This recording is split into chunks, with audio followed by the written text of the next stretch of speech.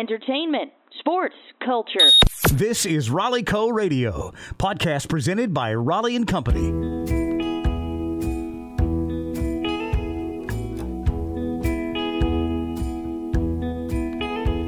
It's a shame, babe, nothing that you could do. Things change, babe, such as my feelings for you.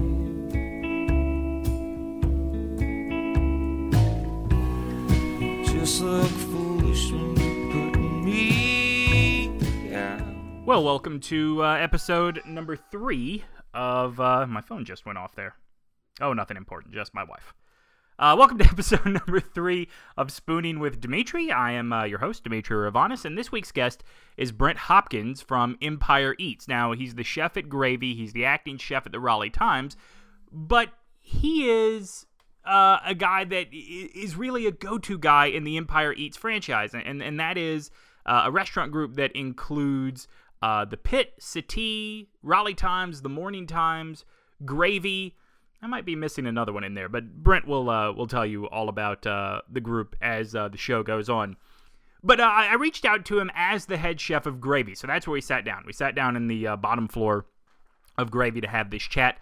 You will hear a sort of banging sound throughout the episode. That is because instead of the two of us holding the microphone this time, I'd set up a little tabletop mic stand, and Brent makes his point. He pounds on the table when he makes his point. So if you notice that in the background, that is what is going on.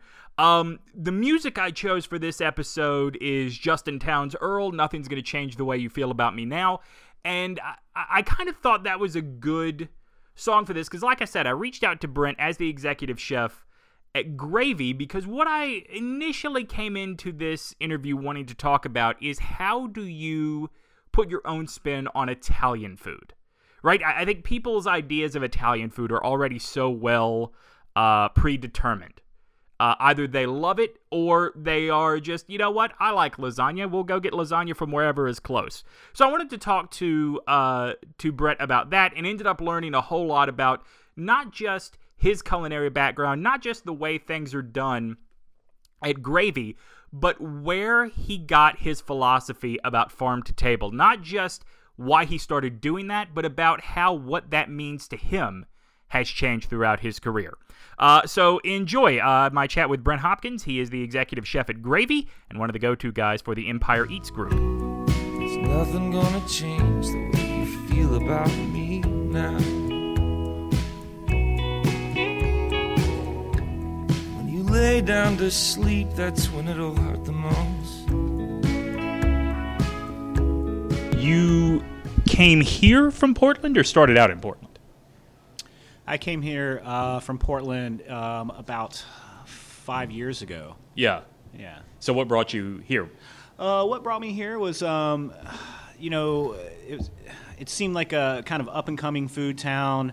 The cost of living was much cheaper than the West Coast. Yeah. And the ability to kind of be able to do my style of food in a market that hadn't really been as saturated as the Portland market. The Portland market is very saturated with the farm-to-table concept. Pretty much if you're not doing it, you're no one. So you don't really stand out as much. And so I knew that North Carolina had this great, diverse agricultural community, and I wanted to come here and kind of, basically do my style of food is utilizing what's in season in the particular region that I'm in. Mm-hmm. And it's not just farm to table that they're crazy about in Portland. They're crazy about food, period, there, right? Yeah, it's a big time foodie town. When I first moved out there was stuff going on, but I spent 10 years out there, and as it went on, like there were so many restaurants and so many things to do and so many people pushing the envelope and doing new things, and it started ending up in all these magazines as a top 10 foodie spot. And there's some great chefs out there. A lot of the chefs were coming up from the Bay Area because it was too expensive to open up restaurants. Right. So they're opening them up in Portland for too expensive to do hundreds just of about anything in the Bay Area. Exactly, hundreds of thousands of dollars less. They were able to open up restaurants. So the talent pool there is immense. It's something you would find in New York City or Chicago. Any solidified restaurant town it's happening in Portland. Yeah, it has been. And Portland is interesting from the food aspect in that it's something kind of relatively recent you're dealing with here in Raleigh, but food trucks are such a vibrant part of the Portland food scene, right? For sure. There's actually a whole series of blocks that is set up for food stalls or food stands or food trucks that it's there 365 days a year, all the time.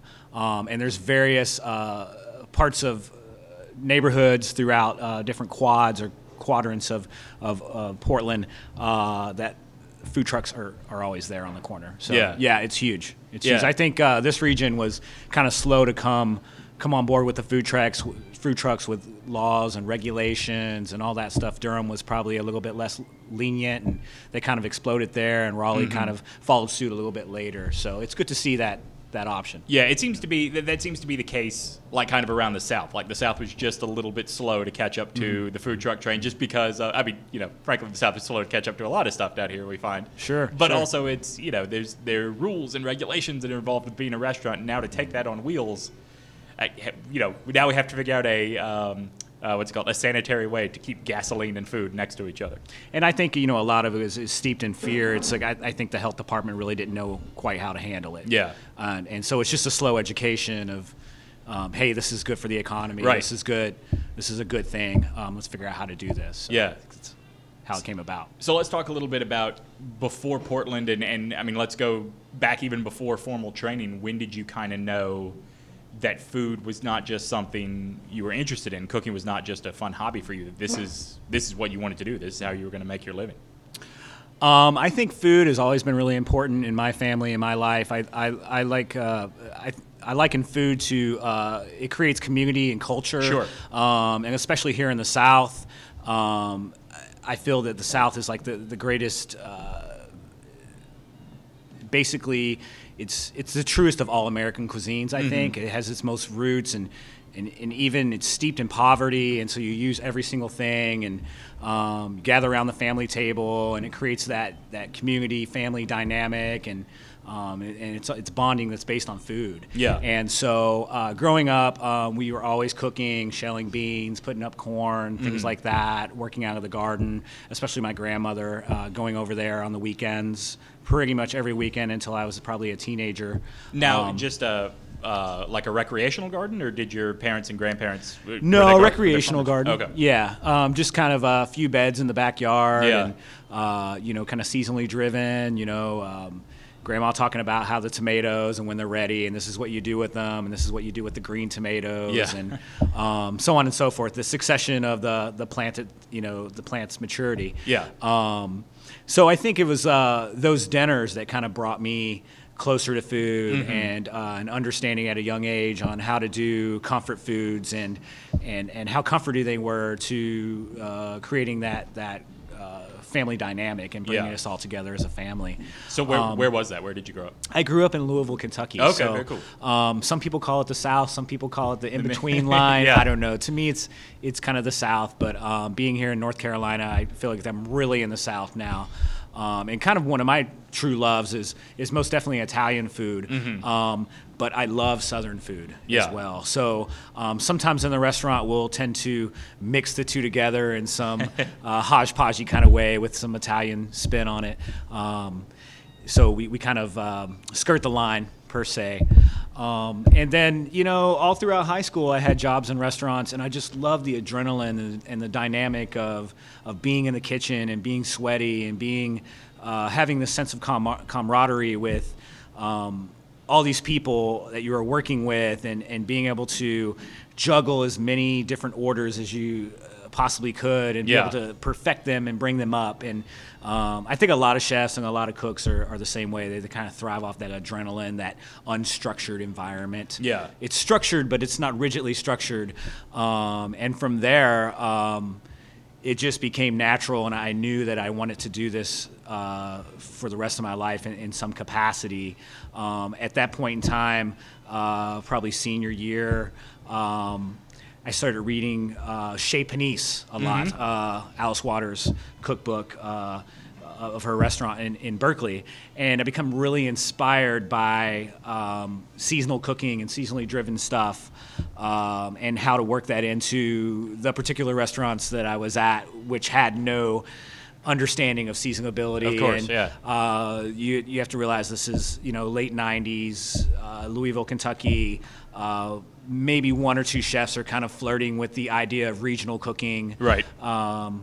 And the rest is just, we're opening cans. We're not thinking about like where our food comes from and all that. So here I come. So and this is going to sound like very stereotypical, a question of very typical, very stereotype of Kentucky in my head. But is there not a lot of cooking and aging with bourbon and stuff like that going on at that time? Maybe to a little bit, but not to my knowledge. Yeah. There was this great place called the Seelbach Hotel, which is a 4-star hotel in Louisville. They were always doing regional food. They were always had chefs that were down with, using things from bourbon, horses, the Kentucky and baseball area. bats. Yeah. And other than that, it was few and far between. So, like most of the country, it starts off slow. It starts off with those one or two people who are willing to kind of look at things a little bit differently, and people see the value in it and how different it is, and how fresh and how invigorating it can be, and it just kind of grows from there. Yeah. So formal training or train on the job? All my training is on the job. Yeah. I did go to culinary school for a couple semesters. After being in the kitchens for about 10 years, I realized I was completely wasting my money. We were just going over the same things that I had already learned, and so I dropped out a couple semesters into it. Also, I would imagine that coming from that sort of background, you even learn... you've had your mentors in whatever capacity they've been in that have taught you the cooking part, but also you have seen the respect factor that, in the kitchen, that's got to be earned. There's no sort of, he came out of, Culinary School of America or Le Cordon Bleu. We must respect him.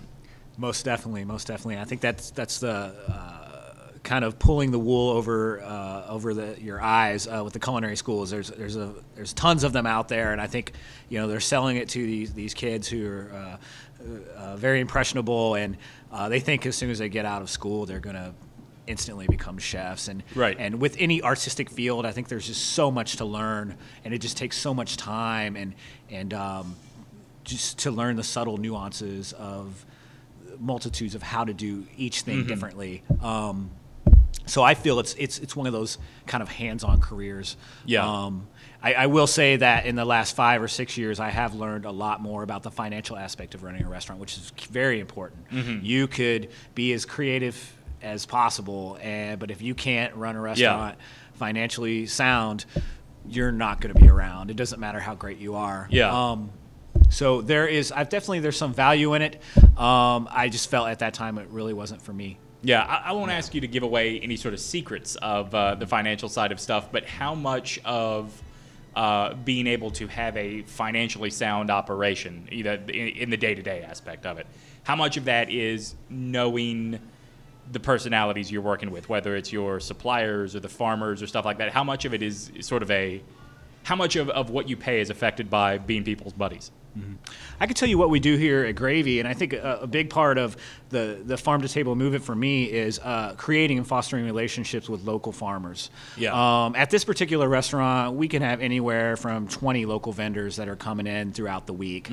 So it's all about having that conversation and creating that dialogue and saying, we want to keep Gravy's soul intact. We want to really cook some great food. We want to cook some fresh, local, seasonally driven kind of stuff. But we want to keep the price point to where anybody and everybody can come here and appreciate it. Yeah. And I think that's one of the successes that we've done here is we've kept our price point affordable for anybody to come in here and feel like they're getting value for one.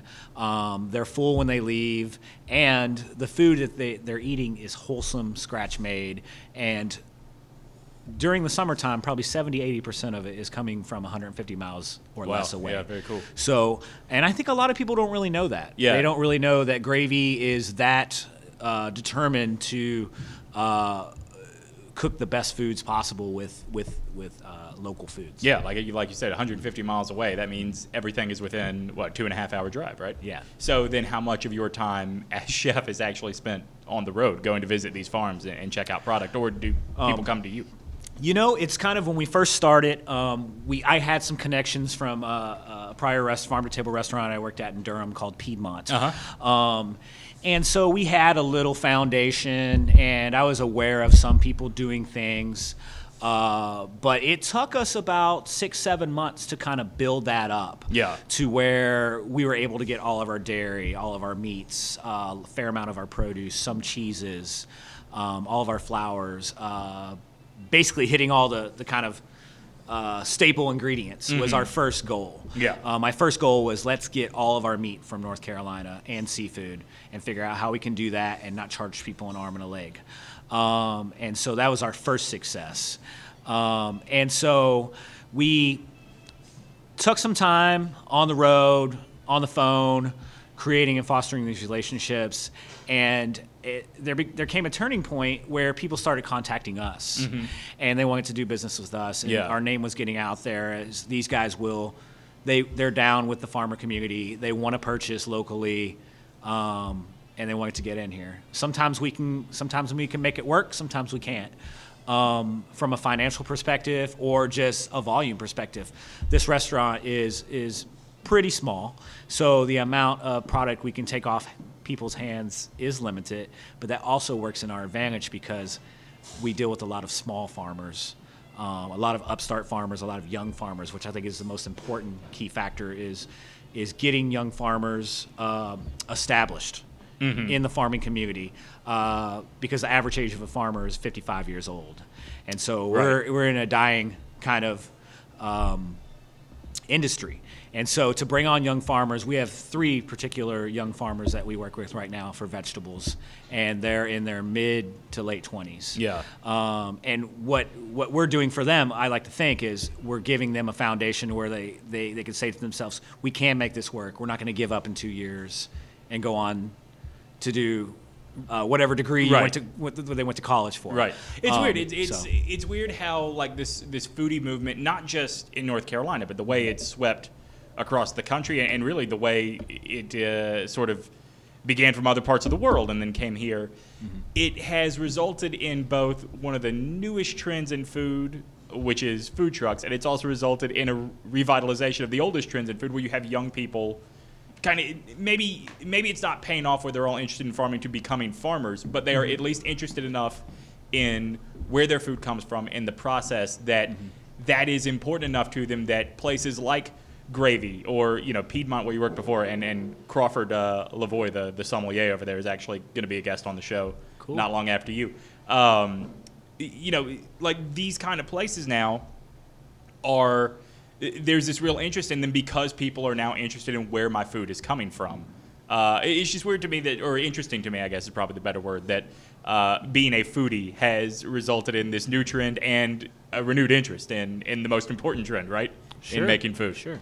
I think it's as a society, we've become detached from our food, and with food safety issues and local foods becoming more and more part of the mainstream, which is a great thing because it brings down the cost of that, and it makes it accessible to more people. I think food safety is a big issue, and I think that people want to know where their food came from. Like your grandmother and my grandmother, they knew where their food came from. There was the local butcher in town. Right. They grew the vegetables in their garden X amount of seasons a year.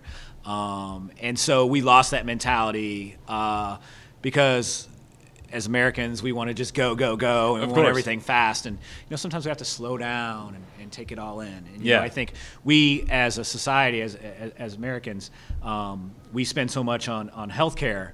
If we were just more cognizant of what we were putting in our bodies, I think that, the healthcare costs would decline, for me, supporting local foods is a multifold reasoning behind it. We want to give people the best food possible, and as a chef, I can touch a lot of people. And so, we want to give you the best food possible without like throwing it down your throat that, hey, this is local, hey, this is from this farm, with all this paragraphs and adjectives and labeling on the menu. And so we want you to just know that we're giving you the best food possible. And in the end, we're helping you extend your life to some degree, depending on how much you eat with us. And so there's not a lot of medicine or health food that comes covered in mozzarella and tomato sauce. No. And so the great thing about the dynamic of the gravy menu is we have this kind of cross culture of Italian American food. On one hand, the menu is, lasagna, spaghetti and meatballs. On the other hand, it's our interpretations of Italian food, utilizing what is regionally available to us within the Italian technique.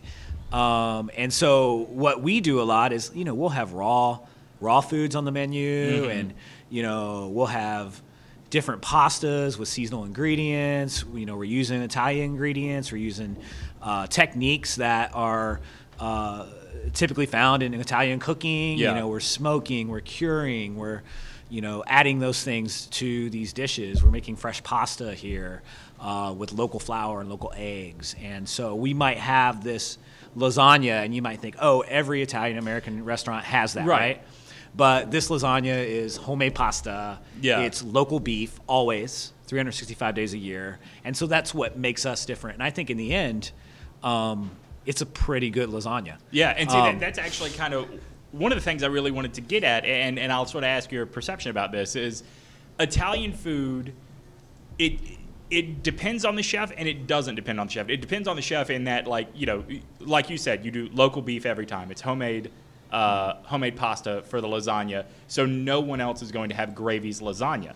But there is that perception that Italian is Italian, and why fight the traffic downtown when Olive Garden or Johnny Carino's or whatever is right around the corner? Now, I think people that like food know there's a huge difference between what you are doing here and what has come out of the microwave at Olive Garden that night. But that is, I would imagine, a perception you have to fight with the very casual go-out-to-eat diner. We don't fight with them. We just make them feel at home. And that's what I talked about earlier. You coming out of the kitchen. Not literally, but we don't let that get us down. There are a great cross section of people that come in here, and I want everybody to come here and, like I said before, feel at home. I want you to be able to afford what I eat. If you're into food and you want to see what Chef Brent and his crew is doing seasonally, then you're going to come here and check it out. When you know that it's springtime, it's the first couple weeks of spring, we're going to change the menu.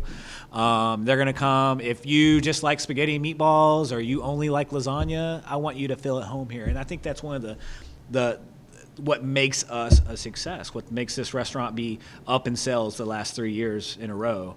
And from a restaurant that was struggling to be financially viable to a restaurant that is still not known.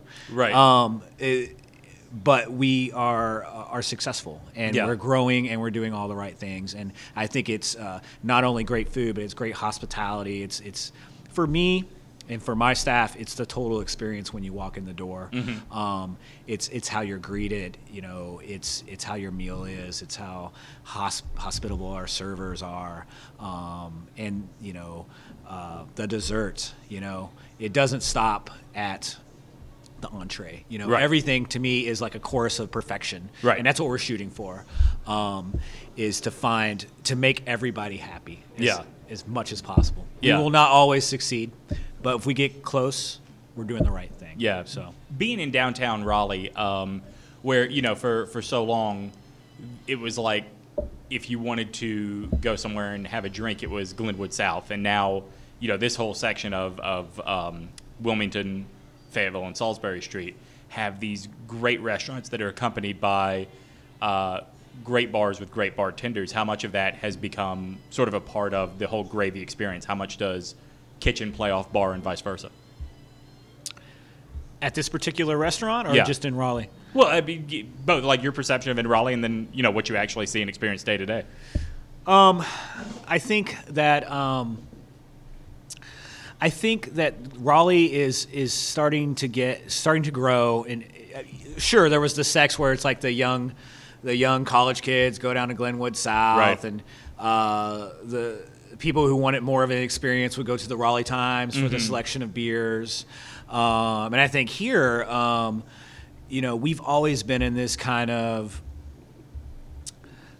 like tunnel to where we're, no matter what is happening, we feed a lot of families. Sure. To be honest with you. Yeah. There are a lot of families that come in. There are a lot of people that appreciate food.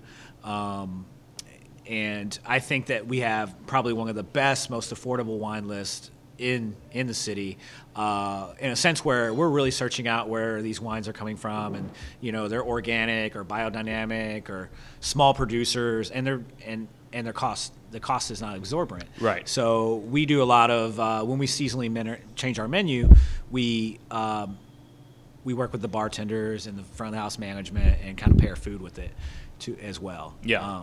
I'm not sure if that exactly answered your question. No, that does. Yeah. I mean, that does, because you look at places around here, like right around the corner, Beasley's Chicken and Honey, they have their very strict bar menu, and just because gin is in a drink does not necessarily mean that you're going to be able to get a gin and tonic there, and they, I'm not going to say they build the menu around that, but that is part of the experience, right? Like if you're going to Beasley's Chicken and Honey, that the bar is part of the experience, which very similar here, although I will say that Gravy, I've noticed more than any other place down here, it does not feel like I'm walking into a bar to eat.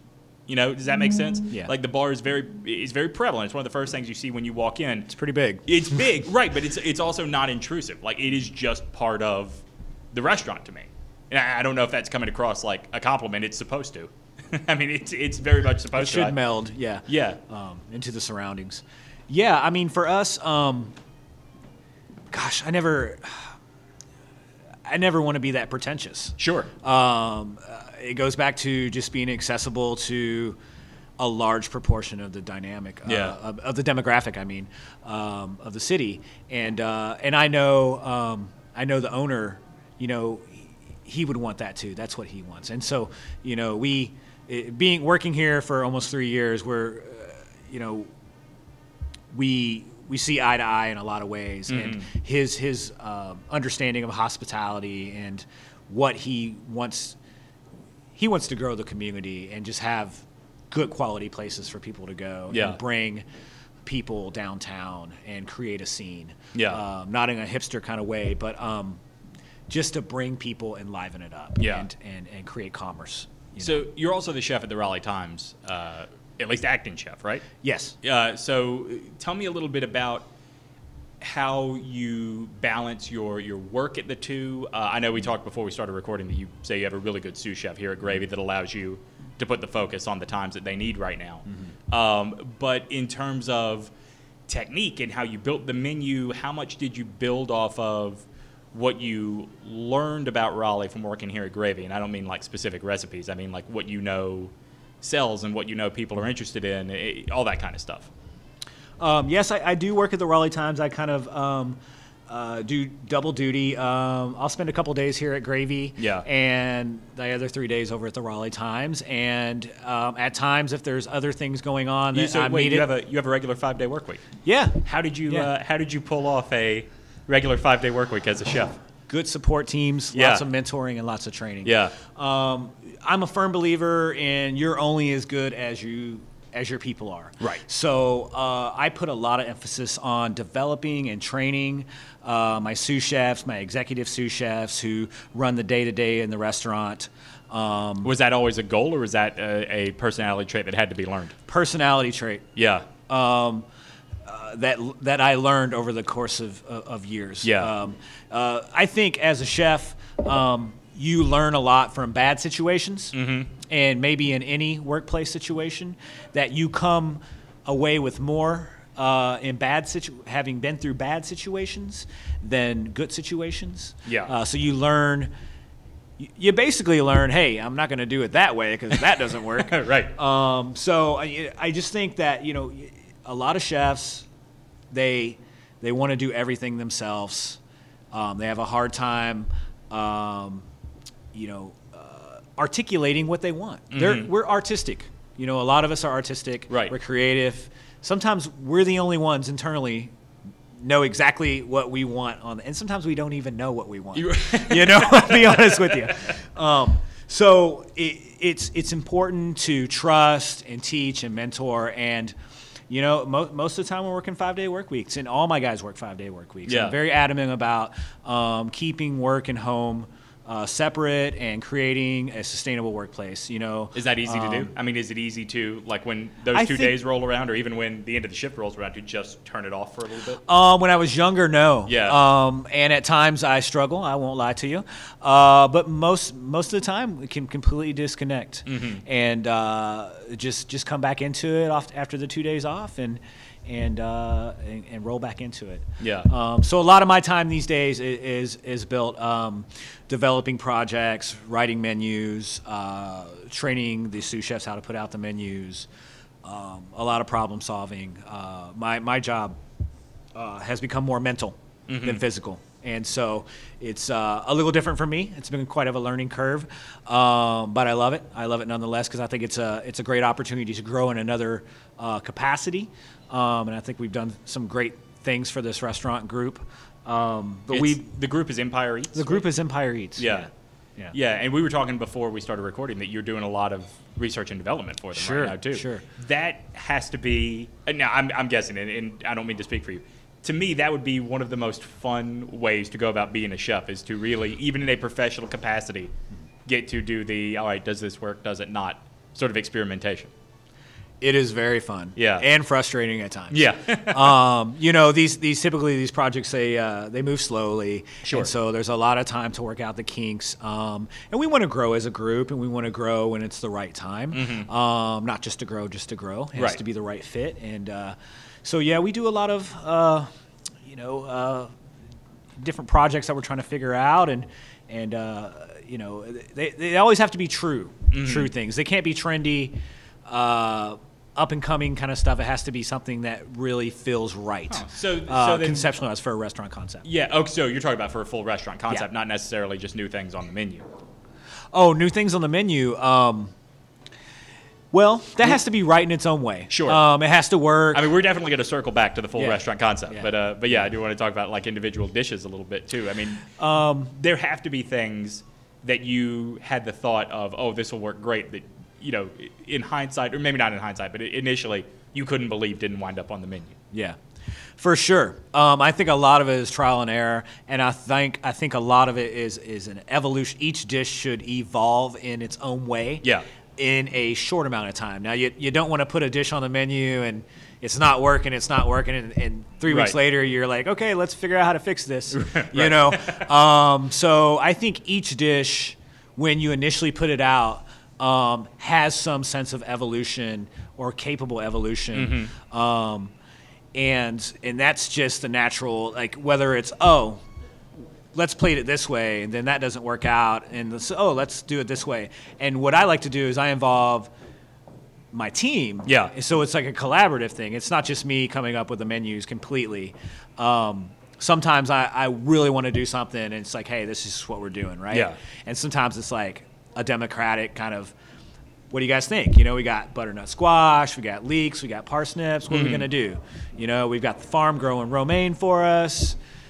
For 3 weeks, so we can have romaine on the menu for 3 weeks, and then we'll need to change. So my kitchens have a lot of dialogue in them. There's a lot of conversation. There's a lot of structure. There's a lot of from working in a lot of chaotic situations. I said to myself, when I get to that level, I want to create the most structured environment that I can in a non-structured world. Right. So we make it happen. So. Each dish kind of evolves as it comes, and sometimes they're complete disasters. Very rarely, but sometimes they're just like this doesn't work. Right. Either it didn't taste good, or we couldn't execute from a prep to plate perspective. The volume, we couldn't source the food. There are a lot of factors, especially when you're dealing with local foods, and quantities and availability is always a problem. There may be times when the lamb farmer had lamb for 3 weeks in a row and she doesn't have any lamb anymore. Right. And she didn't let you know, and you have lamb on your menu, so you have to figure out what to do without lying to people and saying, oh, yeah, we've got local lamb on our menu. Right. But really, this comes from New Zealand or whatever, because Right. we're, this happened. It's you don't local need to in know that we were this. just down at Harris Teeter. Yeah. Right. So definitely when that occurs, we just yank it off the menu if we can't source locally. Right. We definitely, truth and authenticity in menus is very important to me. Having come from some restaurants who were a little fibbing in that realm, I said to myself that we're never going to do that. Because why would we want to do that? Right. Why would we want to lie to people to create some kind of reputation? Yeah. All right. Well, let's start putting the bow on this episode, because I do want to circle back. Let's talk a little bit about research and development in terms of creating a new menu, a new concept for a restaurant. It seems like Empire Eats, and just sort of for the listeners recap, that's here, that's Gravy, that's the Times, that's Satie, and what else am I missing? The Pit. Oh, the big one. Right. So And the Morning Times. And the Morning Times. Okay. So tell me a little bit about, have you in the time that you've been here, have you guys expanded? Have you added new properties in that time? We've added a new property in Durham. We have a pit in Durham. Okay. I don't know if you're aware of that or not. I was not aware of that. It's just been about a year. Okay. Yeah. So what is the process like to get started on working on a new concept? Do you or do the owners, does everyone get together and someone says, hey, here's an idea I have, do we think we can execute it? Or does it go further than that? I mean, is it, we have a space, what can we do here? Oh, I think there's a lot of factors involved. First we want to create, what can we create that is void in the community? Yeah. That the community needs. So that's the first part. I don't know if that's the first part, but it's definitely a big important factor. Yeah. What hole can we fill and fill well? Yeah. Spaces are usually not a problem. Mm-hmm. We have a lot of space. Mm-hmm. And then we start thinking about, well, what kind of concept can we do that means something? Yeah. And is going to add value to the community. And all of our concepts have been a collaboration, from the owner to the chefs to the front house managers, the GMs. At times, we'll all collaborate on that particular project. Yeah. Of course, there'll be a couple people heading it up. And once we figure out what we want to do, we start laying out blueprints, designing spaces, and then it's just this back and forth of what's going to work, what's not going to work. Yeah. And subtle tweaks. Yeah. Well, very cool. Well, Brent, thank you so much for sitting down with me, man. Thanks for having us. It's been a lot of fun. Yeah. So drink up, baby, try and push me out. Nothing's gonna change the way you feel about me now.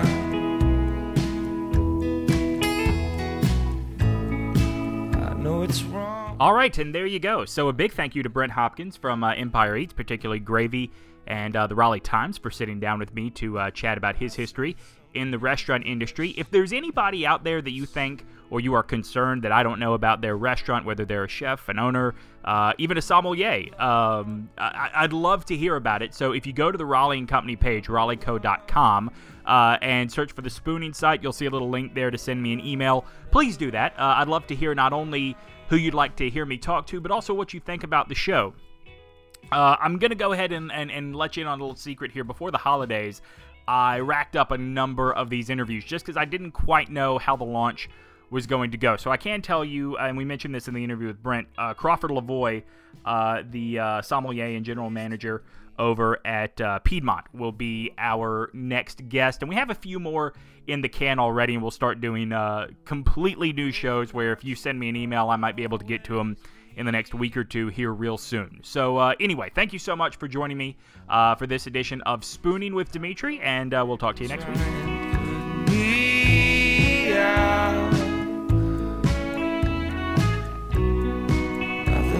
change the way you feel about me now.